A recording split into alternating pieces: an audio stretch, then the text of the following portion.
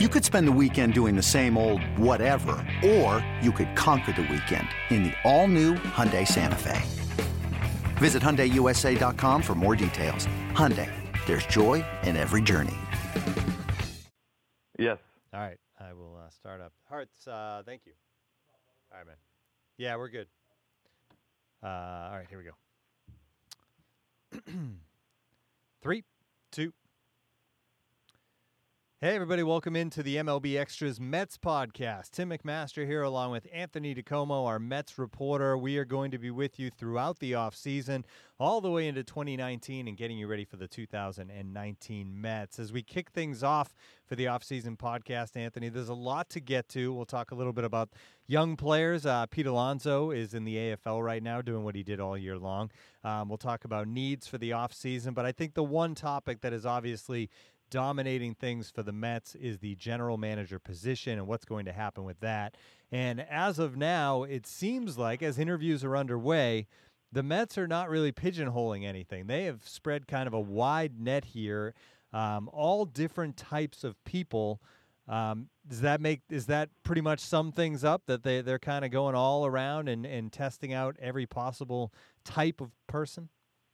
Yeah, if you want to be the Mets GM, just go ahead and apply. It seems like they're interviewing just about everyone, and that ranges from, kind of the quote-unquote old school candidate, the guys with scouting backgrounds and player development and things of that nature, to the new school candidates, guys who are much more analytically focused, to even potentially some wild cards. Lots of rumors that some player agents, Brody Van Wagenen, Casey Close, could be in on the process.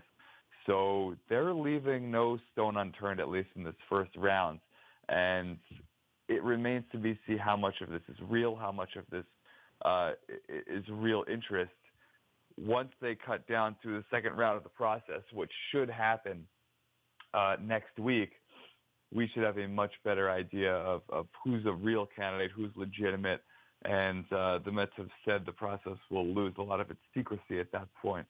As we get some hard names as to who's a legitimate candidate. So it's interesting, and look, it's a big decision.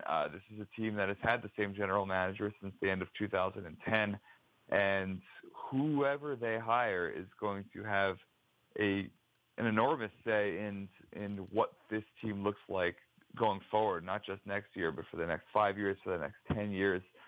The imprint that any general manager leaves often lasts long after he's gone. So it's a very big decision in franchise history to shape the direction of the team going forward. And as for right now, while we're still in this initial round, they're leaving absolutely no stone unturned. You hear some reports that maybe there's kind of a split camp as far as the type of general manager that the organization wants, and the split may be with the Wilpons, with Fred and Jeff having maybe different views.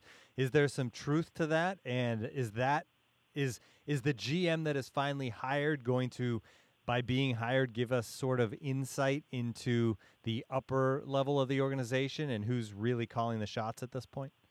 Yeah, well, there's truth to it and there's not. Okay. I would say I don't think people necessarily realize, because we don't see it on a day-to-day basis, but how involved Fred Wilpon still is when it comes to these big organizational decisions. He absolutely has a say. They will not hire someone that he does not approve of the decision. So, there's absolutely some of that. And I think there is truth to the fact that he prefers an old school candidate, someone with a background in scouting, someone with a background in player development, whereas Jeff Wilpon, his son, is a little more analytically minded. So definitely truth to all of that. Now, does that mean that because Fred Wilpon is involved and needs to approve the final choice, that it's definitely going to be an old school type GM? No, it doesn't necessarily mean that. I think in a perfect world, the Mets would find someone who can dip into every world, who can dip into the old school world and the new school world and combine them both. And I think when you look around baseball, most of the best GMs in the game currently are the guys that do that. So that's the type of candidates the Mets are searching for. Does it mean they'll get it? No, not necessarily. They've already, because of a lot of this ownership intrigue that you mentioned, there have been some candidates who have told them, no, I'm not interested. I don't want to interview. And that's been an issue for them in the early stages of this search. But there are still plenty of names out there, plenty of people who are interested in what at the end of the day should still be a premier job in the game, general manager of the New York Mets. So they're not looking for that pigeonholed skill set. They're looking for someone who could bring a bit of everything. You mentioned things kind of going to the next level next week. How about the final timeline for this? When does this team want to have the GM of the future in place? Well, they've said all along that they want someone in place by the start of the general managers meetings, which take place, they begin November 5th, I believe, in California. So that's their goal, and if they can do their second-round interviews next week, there's no reason why that can't be the case.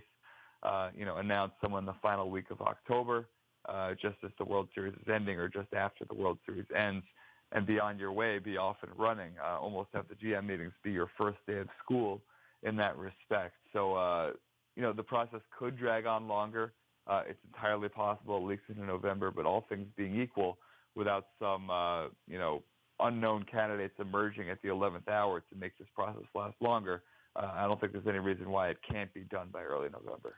What does this process mean for the current Mets manager, Mickey Callaway, who's obviously only 1 year in and got off to such a great start? Then the team went south for a number of reasons, not all under his control. But anytime your boss gets changed, obviously there's got to be a little bit of stress. So what have people said about Mickey Callaway and how safe his position is right now? Yeah, realistically, it probably doesn't mean anything for Mickey Callaway. It was interesting to me at his end-of-season press conference, Jeff Wilpon said, well, the new manager is going to have the power to replace Mickey Callaway if he wants to. And that went also for some of the assistant GMs here, John Ricco, JP Ricciardi, Omar Minaya, who are in special assistant roles. The new GM is going to have the power to replace all of those people. But then, in his next breath, Jeff Wilpon said, but we want to keep all of those people in-house. So I think that kind of hints at how the GM search is going. Well, the GM could have a say in letting some or all of those people go.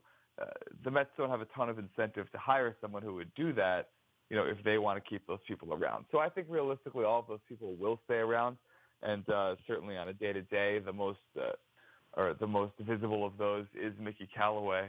And I think on the merits, he probably deserves to stick around. Obviously, the June of the Mets season, which is what took them out of contention or ensured that they wouldn't climb back into contention, was very damning for him. But from July 1st on, the Mets had the best record in the NL East. So certainly, on its merits, he would probably deserve, a shot at least early in the season to see if he can continue that sort of momentum, and then we'll see from there. But as far as the new GM influencing that personnel right away, it doesn't sound like it's going to happen.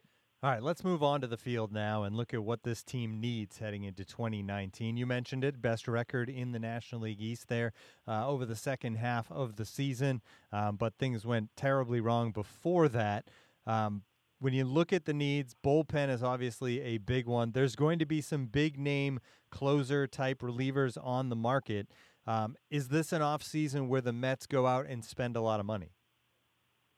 I don't know if spend a lot of money is what I would say, but allocate most of the money they have available to that position. I think absolutely. And, Sandy Alderson, when he was GM, really shied away from investing big money in relievers. He found them, just unreliable from year to year. He didn't think it was a good investment. That was a general philosophy that he didn't really stray from all that much. It will be interesting to see how that changes under their new GM, particularly given, as you mentioned, the Mets' needs. They have some big holes in their bullpen. They need to sign a big arm. Realistically, they need to sign 2 or 3 of the bigger type arms that are out there, whether it's Craig Kimbrell or Zach Britton or Andrew Miller. There's a host of names, probably about 6, 7, 8 deep of guys who I would consider, Class A arms there at the back end of a bullpen. So I think the Mets almost have to invest in one of them, and we'll see how aggressive they get in investing in more than one. And I think it's going to be a departure. Now, how much money they'll spend overall, I don't think you're going to go out and see them make an enormous splash on the free agent market. I'm not sure they have the budget to do so. And the reason why I say that is when you look at raises for guys who are already in-house, whether it's Jay Bruce or Yoenis Cespedes, guys who are under guaranteed contracts. You look at guys who are in arbitration and who are going to make many millions more, whether that's Jacob deGrom. He certainly headlines the list. Noah Syndergaard, Michael Conforto is eligible for arbitration for the first time. You put all of those together, and the Mets payroll, as we stand here right now in mid-October, is already essentially what it was last year without adding a single piece. So it's going to have to go up, and we'll see how much it goes up. Certainly, as I said, they have to find a reliever. They would love to find a catcher. They would love to find a right-handed bat elsewhere for the lineup. But I don't see them just going out and spending, tens and tens of millions of dollars. It hasn't been their MO, and just because the GM changes doesn't mean the budget's going to change. One position they seem to have plenty of right now is first base. The question is, what do you really have there? You mentioned Jay Bruce, and he can play first base, obviously, and the outfield. Dom Smith was a top 100 prospect. Maybe the shine has come off of him a little bit, but sometimes it takes some time. And then you have Peter Alonso, and obviously there was all the chatter in September when Alonso didn't get called up and everything that went with that. Probably the right decision in the long run for the Mets. But Peter Alonso is currently in the Arizona Fall League, where he is doing what he did throughout the season, and that is hit home runs. He also had a walk-off walk on Wednesday night as we record this on Thursday afternoon.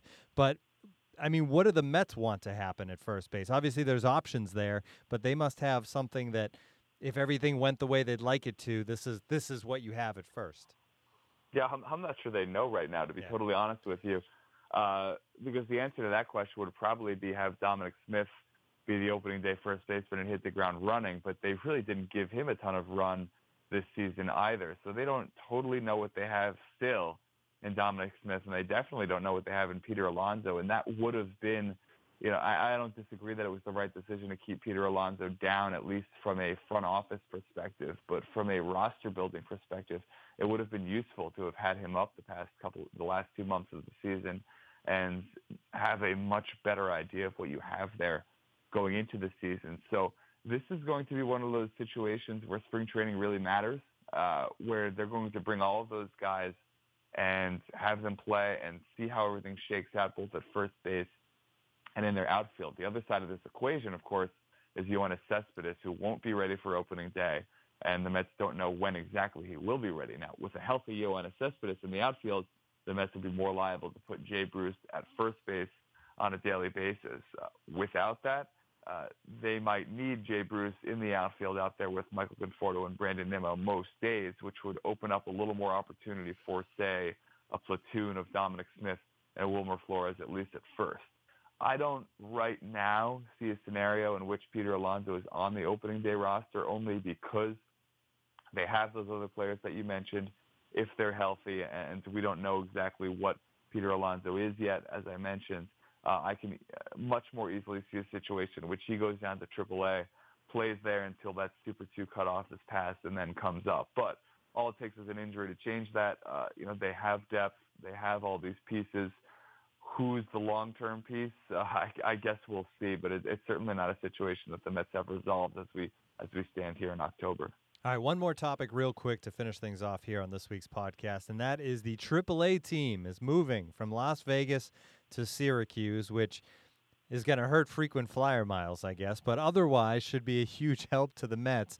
It never made a ton of sense having the AAA team on the other side of the country. Now they'll be in Syracuse, New York, much closer trip to bring guys up from AAA.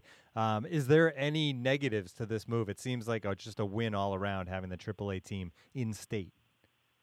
Yeah, I guess the only negative would be that Peter Alonso is going to be pretty cold in April when if he has to go there.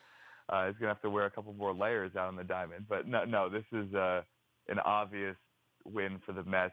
They've got an infusion of money coming in from New York State, from Onondaga County, and from the city of Syracuse to make some pretty major improvements to that ballpark. And as in return, they've committed to being there for the next 25 years. So for a team that's continually had to shuttle guys back and forth to Las Vegas the past 5 years, this is it's a very good thing for them for convenience. And, no longer will they have to worry about guys coming in on red eyes and getting to New York at 8 in the morning and having to play that night, make their big league debuts that night, things like that. It'll be a lot more seamless for players coming up. for players returning from injury, rehabbing from injury, things like that. So all in all, definitely a win and very little downside for the Mets. All right, that's going to do it for the first one of these podcasts here for this offseason here. We will continue bringing you the latest on the Mets throughout the offseason. For Anthony DiComo, I'm Tim McMaster. Thanks for tuning in to the MLB Extras Mets podcast. Thank you, Anthony. Yeah, thanks, guys. Yep, talk to you soon. Catch you next time. Bye.